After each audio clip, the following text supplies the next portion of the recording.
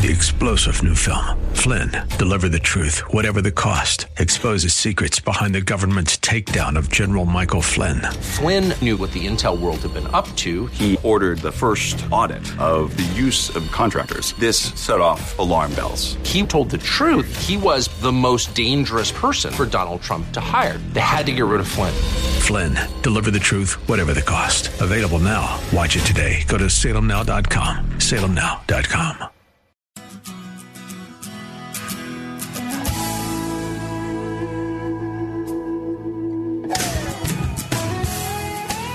Well, thanks for joining us on Take 10.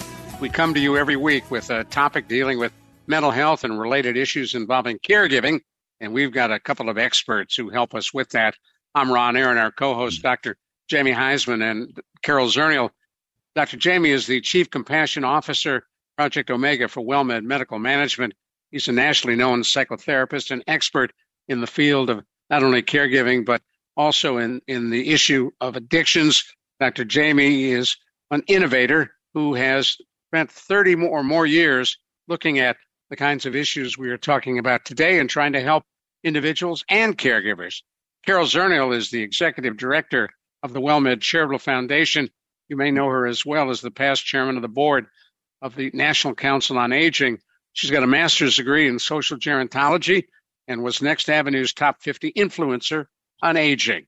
And Carol, you make me angry. I'm going to rage. Well, that's a great topic for us today, Jamie.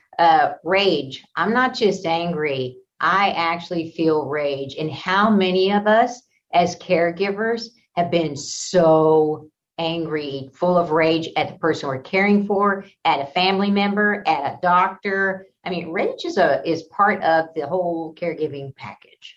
It is, Carol. And interesting enough, as a therapist years ago, of course, we have so many modalities that felt that we really could feel better, right? After therapeutic rage, going into a room, getting an encounter back, beating a pillow or a bed until you get tired and you're actually sweating, and then screaming at the top of your lungs, if you will. That was part of therapy, interesting enough.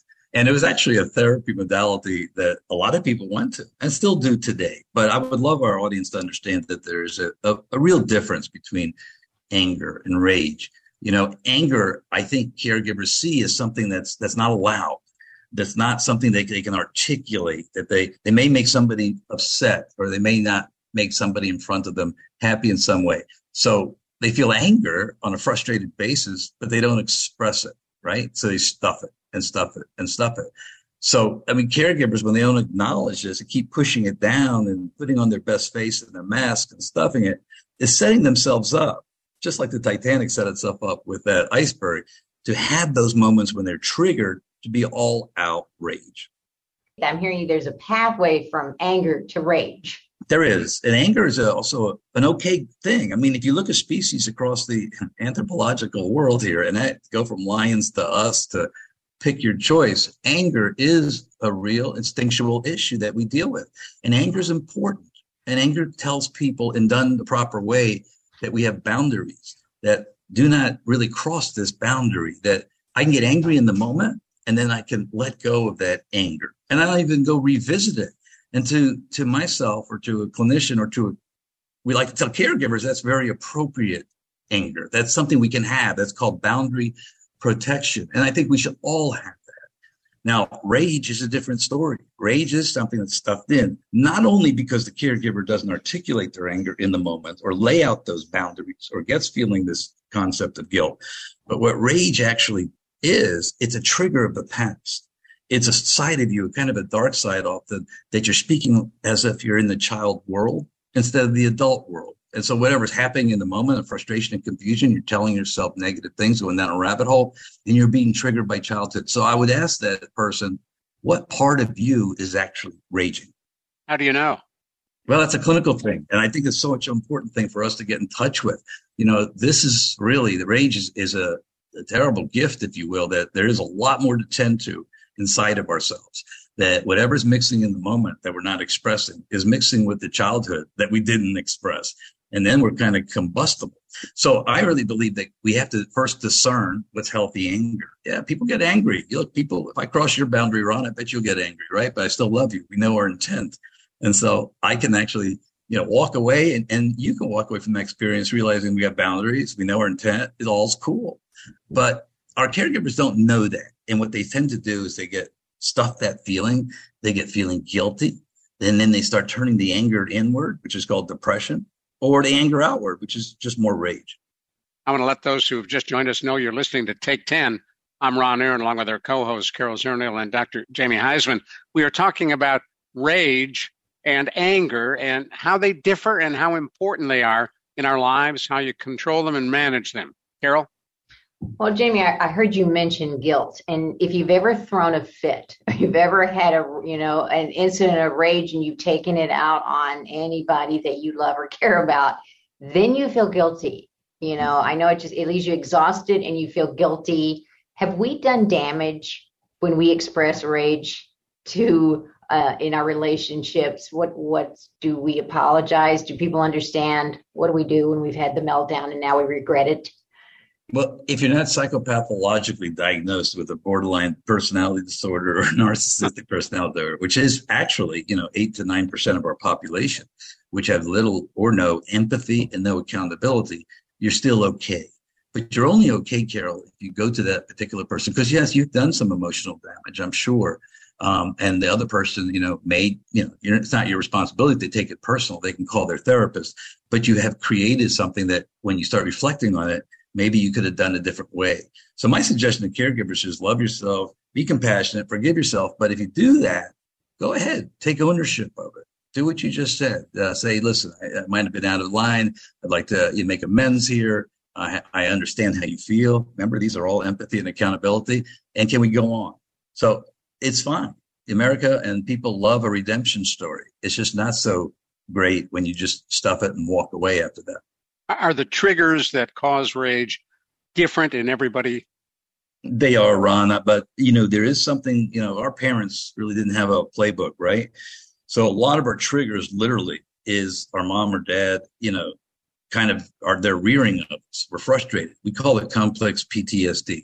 So yes, there's different cues and triggers. And that's the key to this. If everybody's like crying now and not knowing what they're doing, the cues and triggers is the key here, y'all.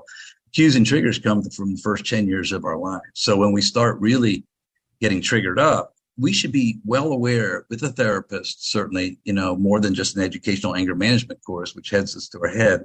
We should really be prepared to explore the triggers in our environment that's kicking in these unresolved issues. The issues can be resolved. There's some great trauma, interventions that we can do for ourselves and others can do for us. But we can also avoid that sort of outburst and rage if we just start eliminating or not going near the triggers, which we then kind of find out with a therapist or there. What would be some of the examples of those kinds of triggers in childhood? Well, I'll give you a great one here. I mean, any abuse that you possibly have as a child that you've not expressed to your quote unquote abuser or sometimes perpetrator, you're going to put inside yourself, whatever that type of abuse is. When you do grow up and you connect with your partner, whether it's a female or male partner, it doesn't really matter. But the characteristics of your partner, your intimate partner, you're going to kind of come clean and kind of use what you didn't express in childhood and rage and yell and be angry with them. And that's how divorces often happen, is when the loved one doesn't go seek therapy to understand why they're angry. Usually it's not the person in front of them. Usually it's something that happened in their childhood. You've done couples therapy, Jamie?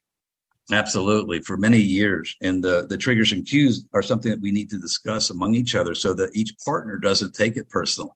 I know there's partners who've just been yelled and screamed and ranted and raved. And again, if you have a personality disorder, there's nothing you can do but get the heck out because that person has zero insight. But two people who want to work it out can talk about that with each other and talk about their triggers from childhood. And the individual should pursue, healing those triggers. And then you'll find out, it's messy, but you'll get through with accountability and empathy. Carol, you get the last word. Well, Jamie, if people want to find a counselor, where do they go? I have a feeling a lot of caregivers don't access help when they need it. I agree, Carol. Thanks for asking that because it's so critical. It's our first step, but they won't bite. It's not electroconvulsive therapy or lobotomies. It is just talking like chicken soup. Please go to Psychology Today. I think that's the best search engine out there. I write for that magazine. Go to the front page, put your zip code in. You'll get about 30 therapists around you within the 5-mile area. And then look at their descriptions, their pictures, call them, interview them, and see which one you feel I call autonomically safe, neurologically safe with, and go to them. Perfect. Or look for Dr. Jamie Clone. Thanks for listening to Take 10. For Dr. Jamie Heisman and Carol Zernial, I'm Ron Aaron. Talk with you soon on Take 10.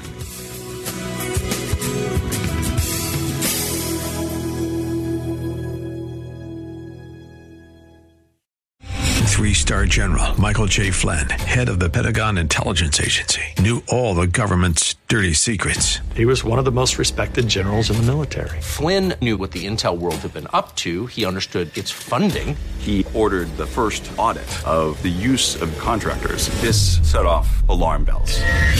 The explosive new documentary, Flynn, Deliver the Truth, Whatever the Cost, uncovers the facts behind this scandal. Flynn told the truth. He was the most dangerous person for Donald Trump to hire. I find out the worst enemy that I'm going to face in my life is right here in America. They took my assessment and they wanted me to change it. And I was like, I'm not changing it. They had to get rid of Flynn.